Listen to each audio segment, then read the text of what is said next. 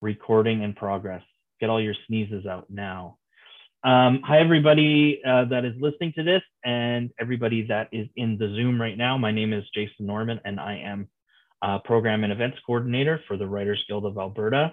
And it is July 26, 2023. And we were going to have an event outside today where writers were going to share their work out where the birds were singing and the river was nearby. And it's just way too cold and rainy. So we decided to put the kibosh on that.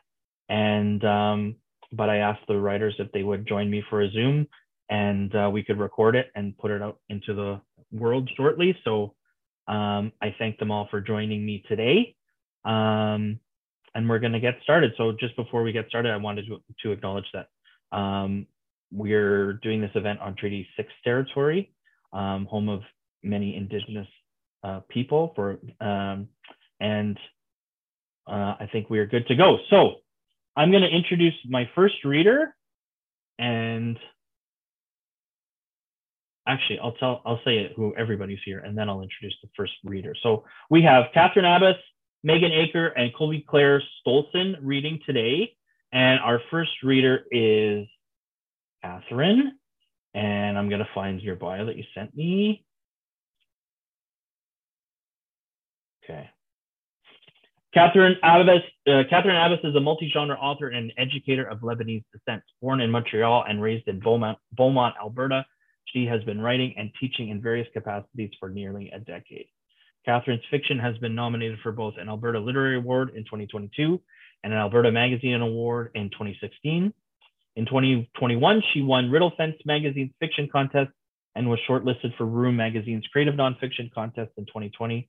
Her writing has also appeared in literary magazines such as the Malahat Review, Funicular Yoke, the Antigonish Review, and Untethered, among others.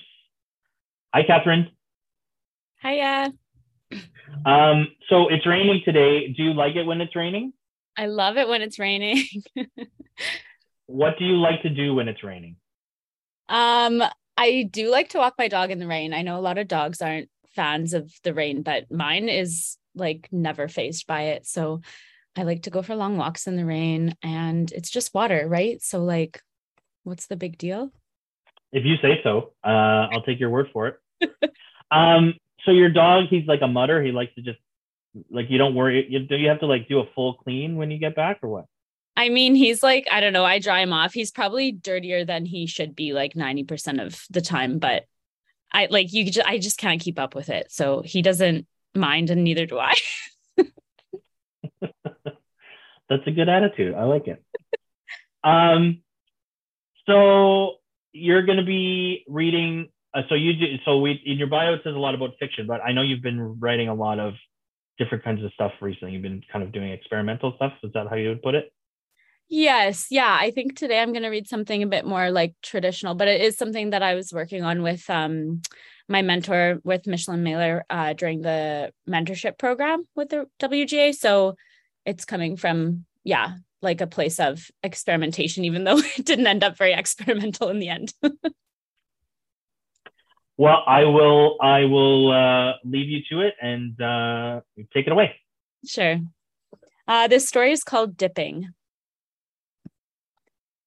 The speckled blue tile came up pretty easily, no doubt loosened by its encounter with Logan's big toe the night before.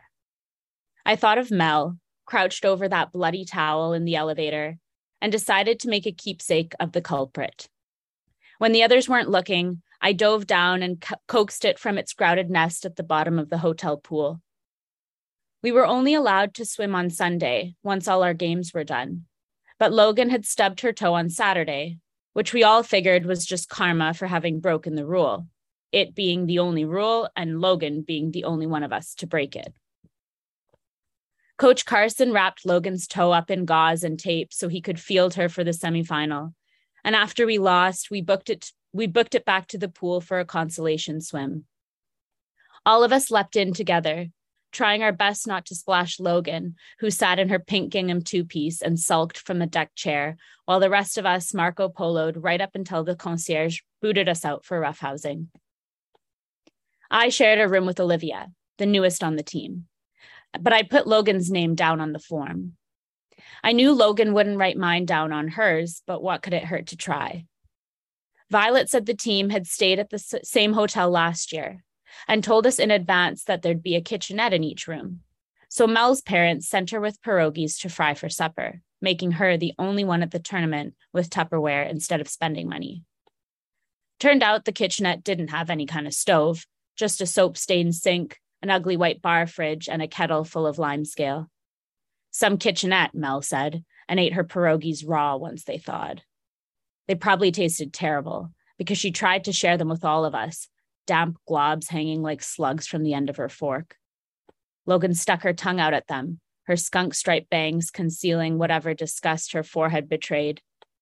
Fine, Olivia eventually said, and she took the bait without even a grimace. She finished both doughy offerings in 4 stoic bites and didn't waste time chewing. On Saturday night, Violet's dad knocked on the door at 9:30, interrupting a game of Would You Rather, all 5 of us sitting cross-legged on the king bed. Coach Carson, would you rather take a bath in a cauldron of hot blood or puke a little every time you sneeze? Mel snickered, swinging her heavy pillow at Logan, who'd asked. Lights out, ladies. Come on, V. Violet stood from the bed with an eye roll, dragging her slippered feet to the door. She flicked the switch and the room went dark, and they were gone. Olivia groped around for the lamp, obliterating her shin on the bed's unflinching leg. Crap, she said, because she wasn't allowed to really swear, and when she tugged the lamp's metal cord to give us light again, I saw Logan let go of Mel's hand and shift away from her on the bed. Then Logan said, Let's switch to truth or dare. Olivia confessed that she didn't know what a blowjob was, that she'd never prayed the entire rosary, and that she thought Violet was too slow for midfield, before finally we convinced her to eat 5 ice cubes from the ice machine in the lobby. The 4 of us raced down the carpeted hall in our socks. At the elevator, Logan touched the tip of her finger to Mel's cheek and shocked her so bad I saw the static's blue spark. When I lifted my hand to do the same to Logan, she stumbled back a couple steps and said, What the hell? Olivia couldn't melt the ice cubes fast enough to swallow them, so her teeth cracked down on their chill over and over until her lips were bleach blue, but she'd done it. She was breathing ice when she dared Mel to jump into the pool with her clothes on. But we can't swim until after tomorrow's game, Mel reminded her. So? I looked at Olivia, who for no reason started doing push-ups against the wall.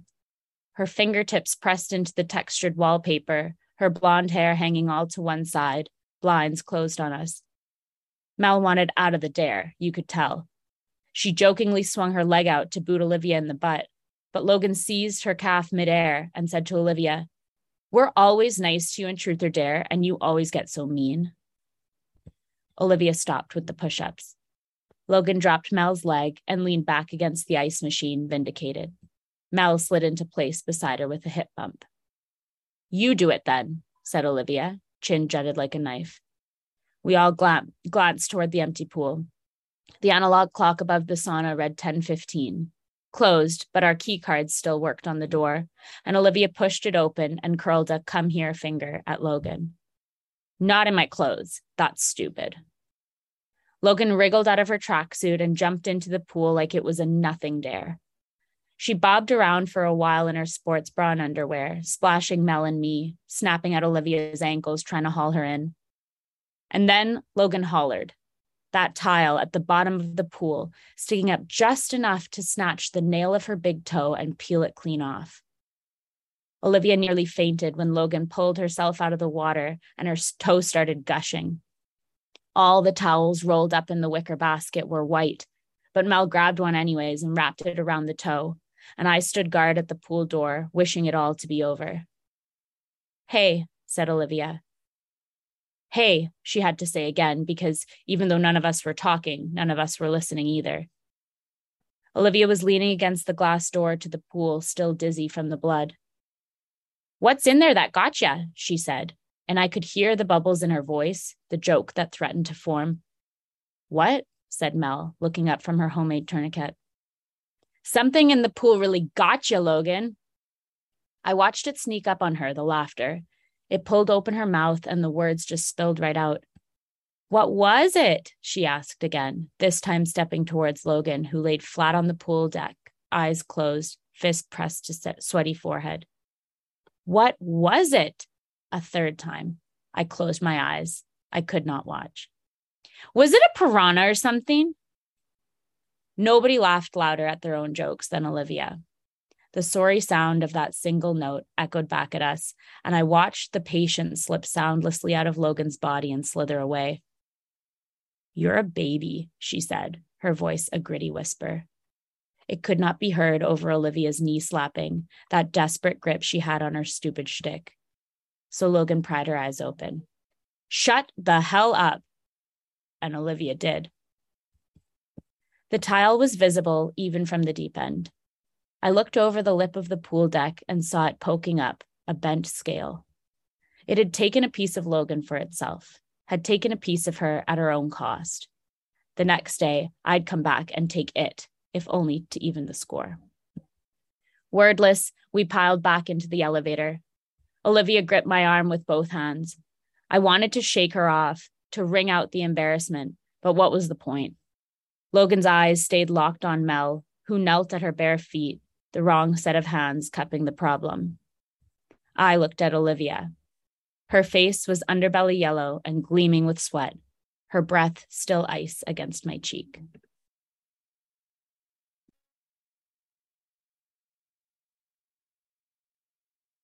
Thank you. That was great. It would have been a good summer story too, like outside thinking about swimming and sports and stuff. Excellent. Our next reader is Meghan Eaker. Meghan Eaker, they, them is a queer, non-binary, mixed Nehewa and white Amiskwachi Waskahigan based poet, registered nurse, and member of the Woodland Cree First Nation and Treaty 8 territory. They are a PhD student in Indigenous Studies at the University of Alberta, studying Nehewa storytelling as a creative practice towards Mio. I don't know that word. How do I say that word, Megan? Pimatsawin. Pimatsawin? Yeah. A good life for queer, trans, and two-spirit Indigenous youth. And I don't know that word either. How do I say that word? Kahkio no agmaganak. Exactly. I'm sorry, I didn't prepare that one. Megan, you were very happy that we canceled In the Rain, weren't you? Yeah, I love rain, but to enjoy from the inside. From the inside while dry. Yes, I agree. What do you like to do during rainy days? I usually like to have tea, or I just had some oatmeal. It was nice and cozy. I just like that on a rainy day, you don't have to be happy, so then you can just be happy. Oh, I love it. Did you just write that down? You should write that down. So everybody write that down. I like that a lot. How many times when you were a kid did people tell you that oatmeal, did you like for your parents and stuff, you tell you oatmeal sticks to your ribs? Yeah, I think I heard that a few sticks times. to your ribs. Yeah. It's like I just will never forget that phrase. I will let you take it away. Awesome. Thank you. Yeah, and thanks for the introduction. I sent that very last minute, so I don't blame you for the Cree. Yeah, so I'm gonna read some poems, some new ones, some old ones, and yeah, I'm gonna start with one called By Any Other Name that is kind of just a reflection on things that I see going on in the city that are very normalized, that maybe deserve some more consideration. By Any Other Name. Suck the scent of dry meat and rat root from empty pockets. Subsist on the streets of a city where the signing of treaty didn't stop strategies of starvation. Call it reconciliation. Violence by any other name cuts as deep. 1873. An infant nation births the Northwest Mounted Police, clears the land of bison and savage, makes way for the Canadian Pacific Railway. 2023. 6 white men in uniform surround one Indian man on an LRT platform. Call it peace, officer. Still the Canadian pronunciation of occupation. Punish me, my crime is that I have been a perceptive student. Pathologize me, I do not hide my violation. Lock me in your wards, in your prisons, in your walled off places. Call it care. Violence, by any other name, cuts as deep. Look into my eyes when you stab me. What name will you utter? This next poem is called Pasquawi Gisik, which means a prairie sky, and I like to read it in the spring and summer when the sky is the most dynamic in the prairies. Pasquawi Gisik. I am a prairie sky in spring. I cycle through weather patterns so quickly it gives you whiplash. I am vast. I am gentle, then fierce, brilliant and ominous. I am playful and menacing. Some sought to tame me and my sister, the horizon. They wanted to know me without first becoming relatives. They tried to soften my harshness and dampen my shine. They wanted me to be consistent, to be predictable. They called me villainous. They called me enemy. So I burnt their white skin until it blistered and flooded their suburban streets with tears of rage. They could have respected me. They could have appreciated my beauty. They could have loved me, but they didn't. The next poem is one that I wrote a little while after coming back from the Unmarked Graves site event at the residential school that my Muslim pan went to in northern Alberta. And I was just thinking about the experiences of my relatives that have passed and my own experiences today and that of my friends and family members. And that was last spring that I went to that event. It's called Buried, Not Yet Dead. I awaken inside the grave of my own childhood, the grave of every Indian childhood that was ever buried alive in recruitment for our own destruction. I practice a multiple perception, sensing at once the sweetness of the August prairie and the blood dripping over the scene from behind my unclosed lids. Surrounded by those who have learned to call their malice indifference, to kill us more innocently. They stab us and let go of the hilts.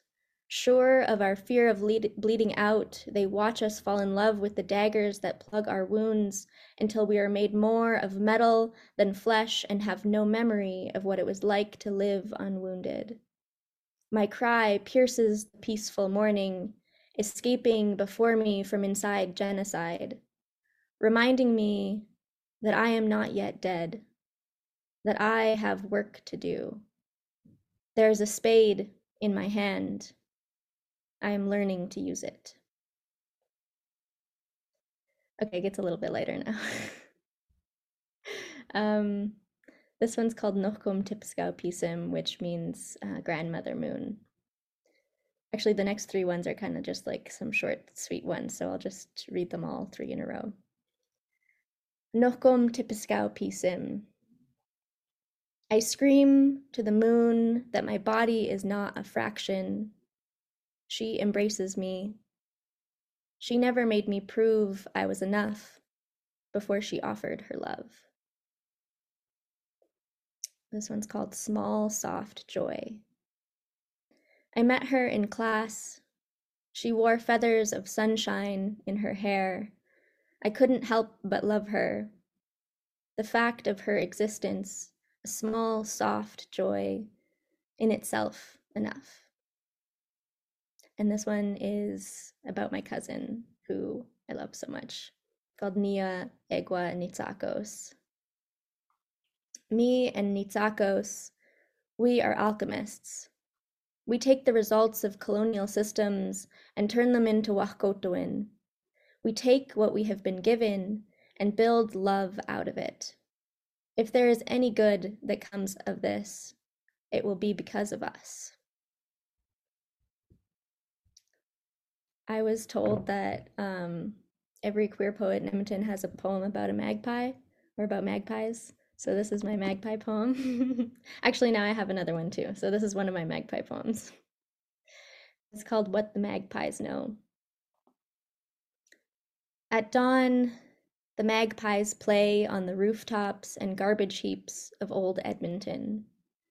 And my heart breaks over all the cookums and aunties in beige stucco bungalows who awaken to begin again the work of building homes from the ashes of their children's dreams, who prepare again to celebrate small comforts bought effortfully, unacknowledged. The magpies know the reason we have lives at all is their love. At dawn, my heart is a magpie on the rooftops and garbage heaps of old Edmonton. At dawn, my heart is a magpie that plays amidst our shimmering shards and styrofoam love. And I think that this will be my last poem. This is a more recent one. It's called Visions of a Shattered Mind, and it's partially inspired by Audre Lorde's essay, The Transformation of Silence into Language and Action. Utopia lives in sidewalk cracks, in the heretical actions implied by our dreams, in every broken body who isn't polite enough to disappear. Utopia is glimpsed through the shards of minds shattered in the furnace of mundane brutality. Minds strewn across suburban streets, fireweed-lined back alleys, and Treaty 8 truck stop bathrooms. Nasimis, we are sharp in our pain. Take care not to cut yourself, but let us not abandon ourselves in the name of safety, nor beg for the syrup of easy praise, forgetting it flows from the hand of authority's suffocating will. Utopia was planted deep within us by our Black and Indigenous mothers. This land was once free. This land can be free again, and us along with her. Nasimis, never forget that to love in an unexpected direction is revolutionary. Utopia lives in the Cree man who aspires to be like his cookum, in the woman who dares leave a man simply because she wants to, in the Indigenous adoptee who learns they are worthy of unconditional love, in the child who ceases to believe they are the cause of their own abuse, in the girl who finds she has a voice and decides to use it. Nasimis, do not learn to play dead so well you convince yourself it is more than a strategy. Do not mistake dormancy for death. Utopia is alive within each of us, and together we flourish. Hey, exe. Thank you so much, Megan. Yeah, I think every single poet probably in Edmonton has a magpie piece. I mean, or is working on theirs. Colby, I hope you're working on yours now that you basically are an Edmontonian. Do you have a magpie poem? I do, and I have it printed out. I was going to read it and then decided not to, but perhaps I've been persuaded again. Well, I will introduce you, and then we'll chat for a second. Colby Clair Stolson grew up somewhere in the in-between in a town called Ponoka. Every day he asks himself, who knows if the moon's a balloon? And some of those balloons have been published in Edmonton's Glass Buffalo and Funicular Magazine, and in Canada's via Ottawa, Touch the Donkey, and Period Periodicities. He's an active columnist for Read Alberta, a website all about Alberta books. So yeah, Colby, we have met virtually before, but we've never met in person. We were going to meet today for the first time if we had this event outdoors, but it's not to be. And you said to me, I guess that means we'll never meet. It's just not meant to be, Jason. Do you like when there are rainy days? I love rain. What do you like about it? I like to dress in layers. And if this were outside while it was raining, I was going to make a joke that there are two types of people: the one who regretfully still wear shorts on a day like today, and the ones who love to dress up in their favorite crew neck or hoodie. And I'm of the latter. I would have definitely still been in shorts if we were out in the rain.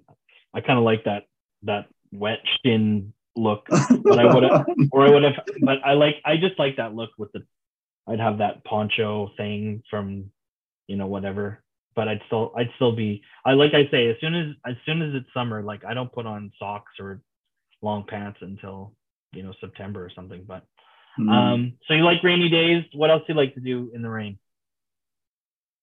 What else do I, well, I mean, it's cliche, but just listen. You just listen. That's what you do when it's raining. Excellent. Well, I've been listening to some great stuff so far, and I'm excited to listen to you. So take it away. Sure. I will read my magpie poem because I feel obligated to. But I want to start with my weirdest poem in order to shake off some nerves because I haven't read poetry out loud in a very long time. So here's my weirdest poem. And it's not even that weird, kind of like what Katherine was saying, experimental, but it ends up being not so experimental. Behind the bookstore, in the alleyway, look up at the buildings. No one knew where the moon was. 4 milk crates matter little where the moon is concerned, toppled and empty and yellow. The moon was on her shoulder behind the bookstore where she pulled me into dance. No one knew where the moon was after that dance. She rolled it along down the way. Toppled and empty and yellow and 4. The way she rolled the moon was bright and square. And now it just gets more melancholy from here. So here's my magpie poem. A lot more violent than Meghan's, unfortunately. And this is directly inspired by something I witnessed. It was horrific. I wasn't gonna say this anecdote, but there's this Lars von Trier movie called Antichrist with Willem Dafoe. I don't recommend it unless you like to subject yourself to gruesome film. But there's a scene where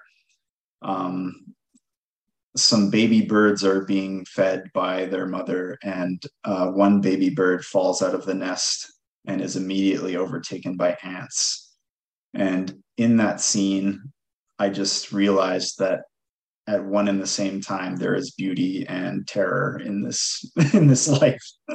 And so this poem is inspired by that, but it's also inspired by something I actually saw. It's called End Spring Edmonton. Yellow. And big fat drops buttress the flowers, bloom and bud. For a violet boy to kiss a violet girl, and for all the boughs to flex. A magpie digging its beak into the dead breast of a robin. Yellow. Sheesh.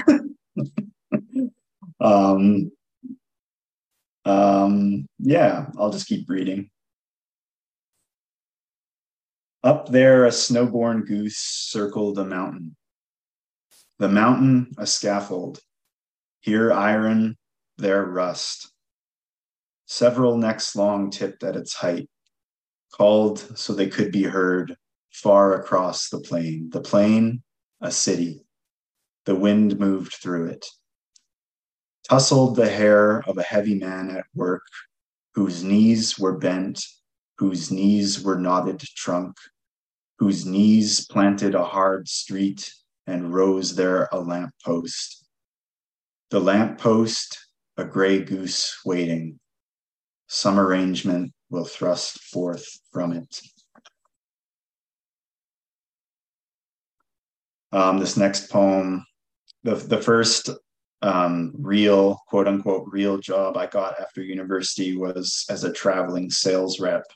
And I was wielding a company credit card, and I was in Arlington, Texas, of all places. Some baseball team plays there. I forget which one. The Astros or something.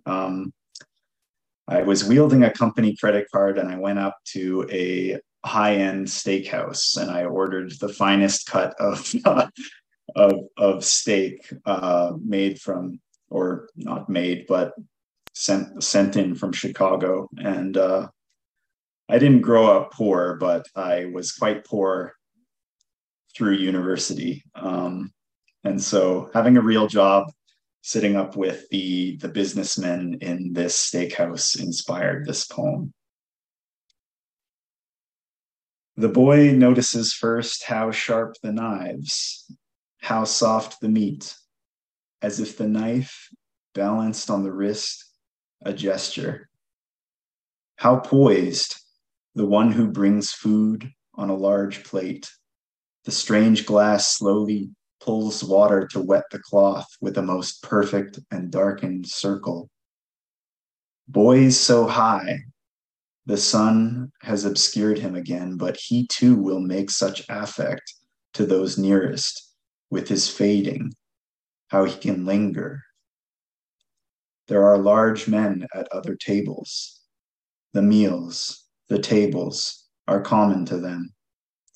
The hardness of his bench and their Colosseum. What greets the sun on its stylish descent down from the realm of the famed? This, the Colosseum, all that was and is still sublime in him, so young. Now on his dish he may see the cut of marble, meat, or stone. When he has found his way back to his room, will there be sweat on his back or on his brow? What will change? His shoes will come off like a cup he has sucked to his own chin. His mouth will be dry. He will dream quiet and tiny dreams and utter one name into the bright and silent morning.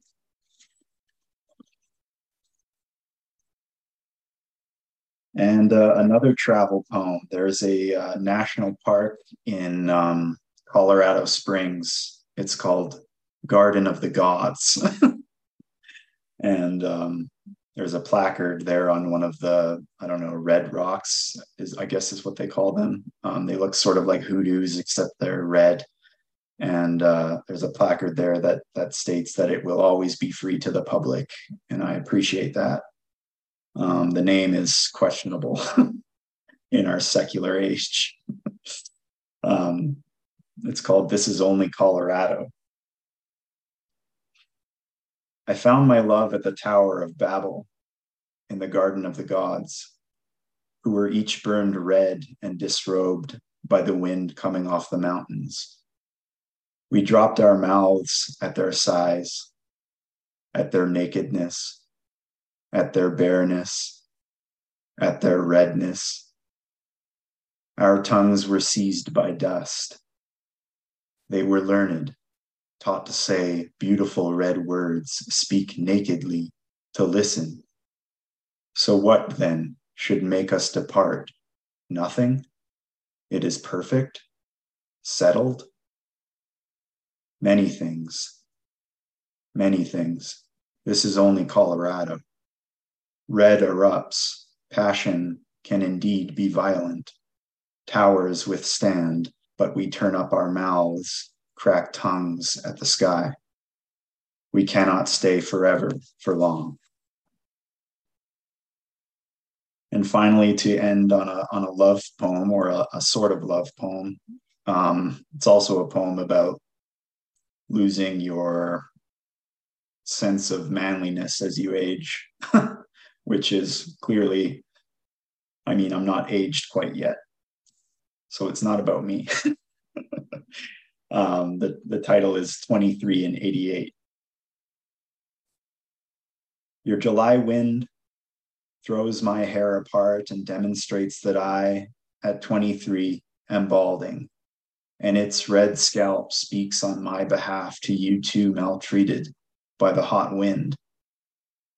Earthy green sundress, the invasive and fluttering wind, my eyes are in my comic book blue, with onion-thin pages which flip themselves in the dispersive wind. Trees fall, are timbered by the cutting wind, and we wear light fabrics. 3 aged men marked with knocked knees and knotted trunks of poplar resting no damage, light on the neighbor's siding, thank the dying wind, scratch their gleaming heads at their predicament, what they could do once in the memorial wind. Blazing through his rusty short box window, the 1988 and dusty acreage wind. Dry wheat and manure nearly permeate the passenger, her perfume. What is good for him, good for me. Thanks. Thanks so much. That was excellent. That was excellent to listen to the three of you today. And thank you for getting on this so quickly when we changed course earlier today for the rain. So, and thanks to whoever invited all these people. It's nice that people came to the Zoom, because I totally forgot about that part. I was just gonna record it and just worry about everything else later. So, thanks everybody for listening. The Writers Guild of Alberta podcast is available on wherever you get podcasts, I assume. And if you follow or subscribe, you'll probably get a notification when we drop a new episode. So we just call it a podcast, but it's really just a lot of it is audio recordings of things we've done like this. So it's nice and easy to do. So that's what I'll be doing soon is releasing this event so people can listen to it. And I think that'll be fantastic. So thanks again to Katherine and Meghan and Colby. And thanks everybody for listening. And next month, we hope to do a Writer Outside event again for real. And we should have details on that very soon, maybe the end of this week or early next week. Try to do something special, but I don't want to get the rain gods all riled up yet. So we won't say what we're planning just yet, but very soon. So thank you again to everybody, and have a good rest of your night. Thanks so much. Thanks everyone. Great to hear you both, Colby and Meghan.